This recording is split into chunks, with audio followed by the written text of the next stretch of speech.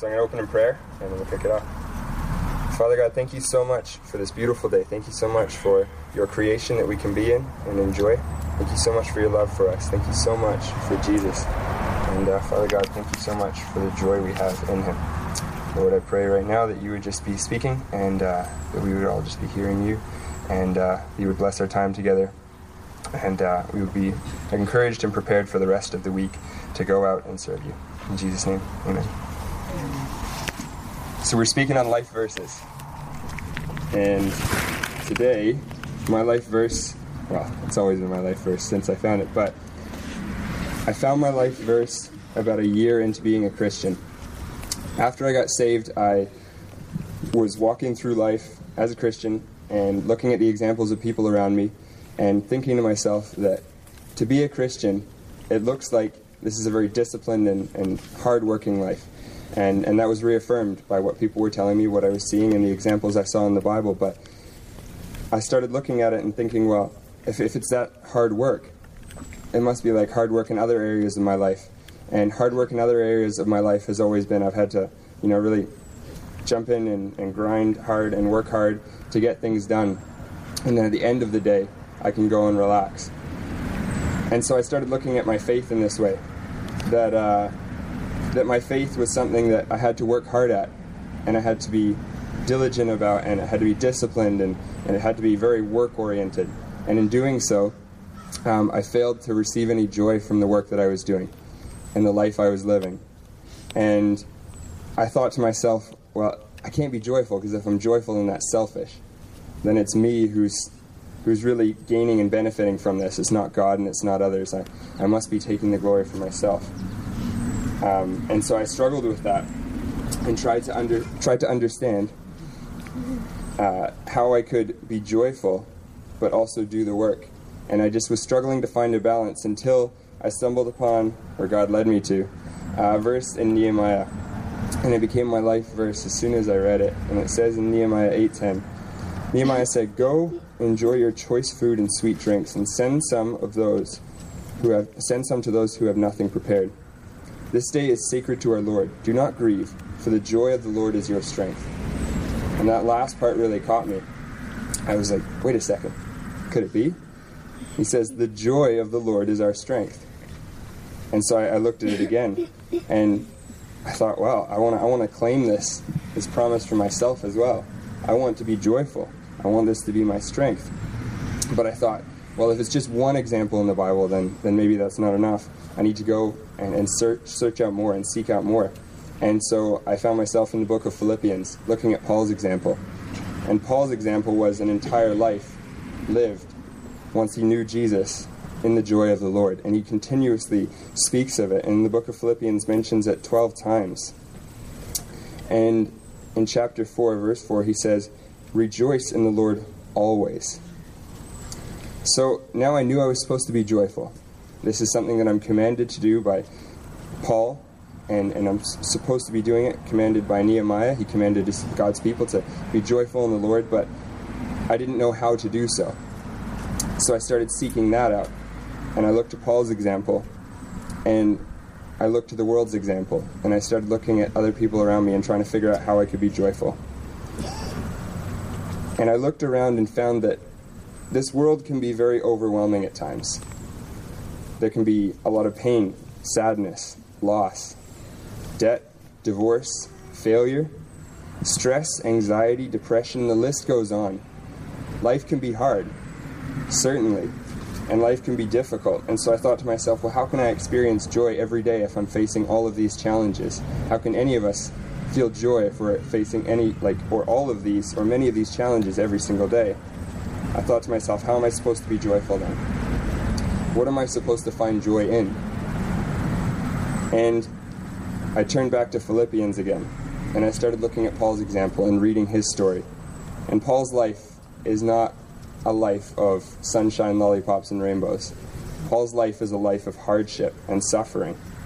But in that suffering, he claims that he's joyful. And I thought to myself, well, this is insane. This is a crazy example. How could it be? And so I dug deeper.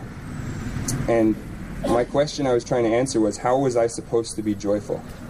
But instead, I found an answer in Paul's book of Philippians that was an answer to a different question. Instead of how was I supposed to be joyful, the answer that he gave was to the question, what should my joy be in? What should I find joy in? What should make me joyful? And what is the source of my joy? And Paul reaffirms over and over in the book of Philippians that that's Jesus.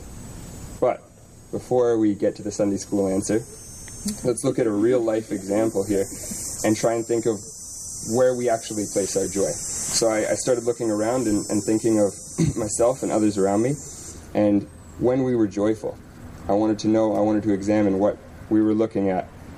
And I found very quickly that people love to talk about sports. Guys love to talk about sports, and they know everything about sports. Either sports, cars, fishing, boats, hunting, camping. And I can only speak from a man's perspective here, so I don't know what women find joy in on a daily basis necessarily.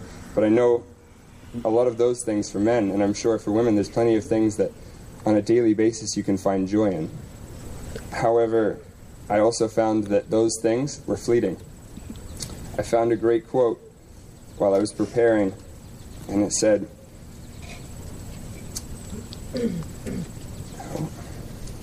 sorry.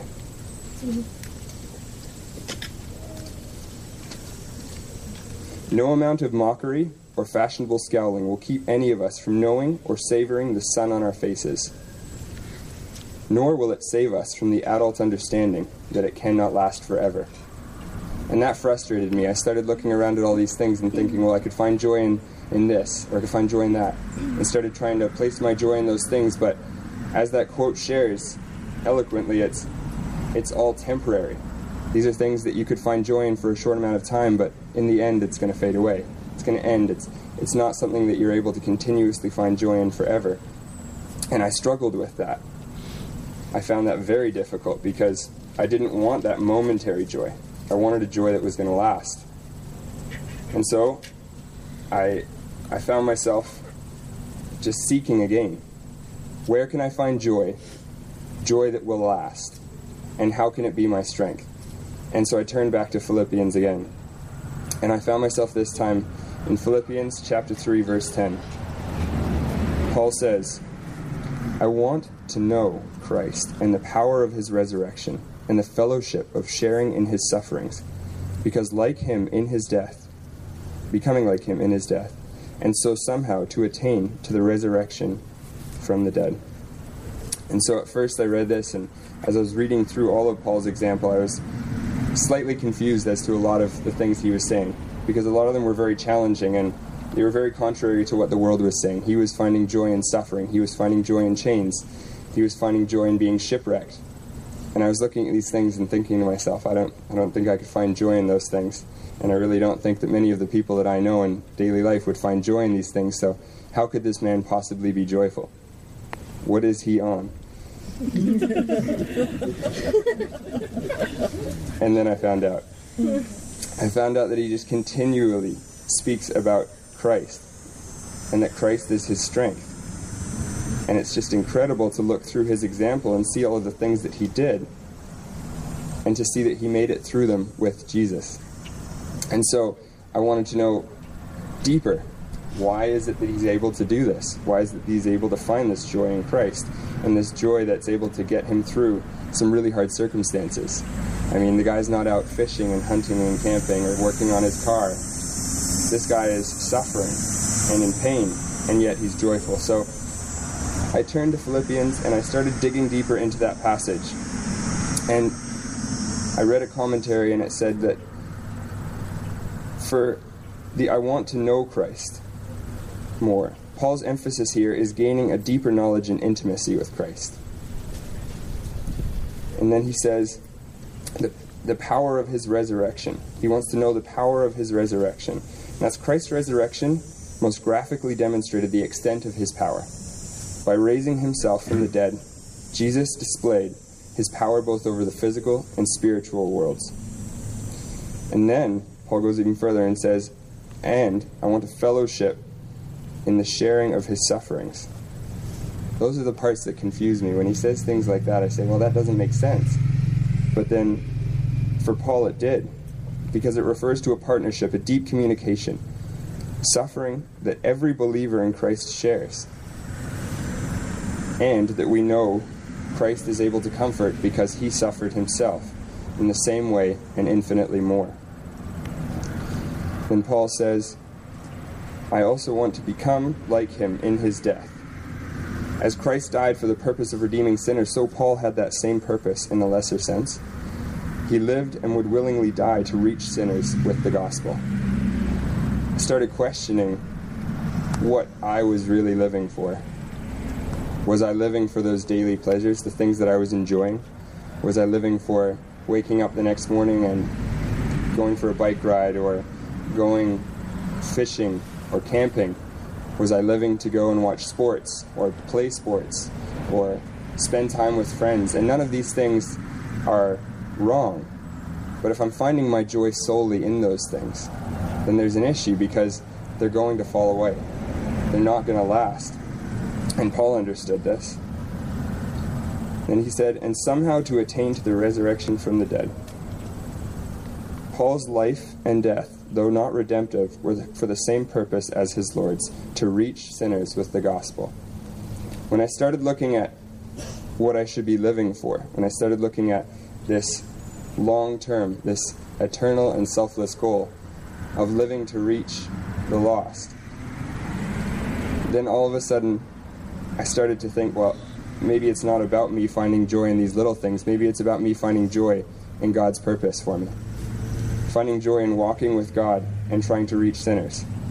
And in doing so, it's not going to be easy. There will be sufferings, there will be challenges. And Paul experienced that, but Paul said it was worth it. Paul showed and he shared by his example that a life lived for Christ, lived to reach sinners with the gospel, can be very challenging, can be difficult, can be full of suffering, but that it's worth it. I read a quote also while preparing by Tim Keller, and he said, "You rejoice in the suffering because suffering produces stronger endurance, perseverance, character, and that leads to more hope. And that hope is in the future glory of God." So all of a sudden my focus went from focusing on daily trying to find joy in the little things to an eternal focus of finding joy in Christ, who is eternal, knowing that no matter what happened here on earth, that at the end of my life I knew where I was going, that I had a greater purpose than to just wake up daily and find joy in the little things, that God was in control of all of these things, and that when I became bogged down by debt, pain, sorrow, sadness, or loneliness, any of those things, that I was focusing on the here and now, and I was losing sight of how our focus should be eternal, and our focus should be that God has got this, and that he's in control of everything that's happening right now, and that he can use it all to his good purpose. And so my challenge for you, or better yet, a secret, the secret to joyful Christian living, is that as Christians, we're actually not always joyful. However, we do have an eternal, unconditional, and ever-present source of joy, and that is Christ.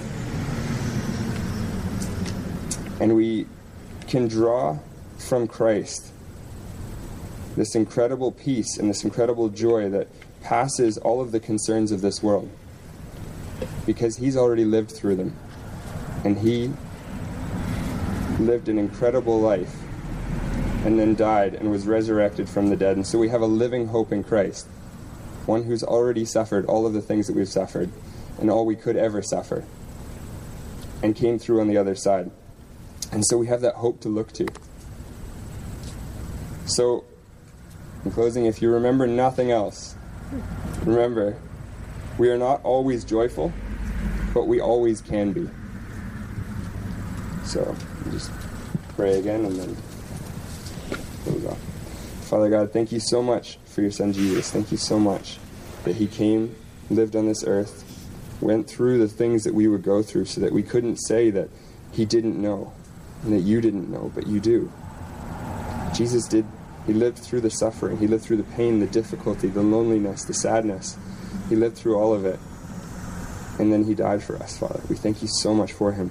We thank you so much that we have a living hope in him, and that when we focus on him every day, we can find joy in him by shifting our focus from the daily and the struggles and everything that is around us, all the finite things that bother and hurt us and pain us, and shifting our focus onto the eternal glory that will be when we are reunited with you, Father, and the amazing joy we can find in serving you on this earth to bring others into this amazing joy and this truth and this love that we know. Thank you in Jesus' name. Amen.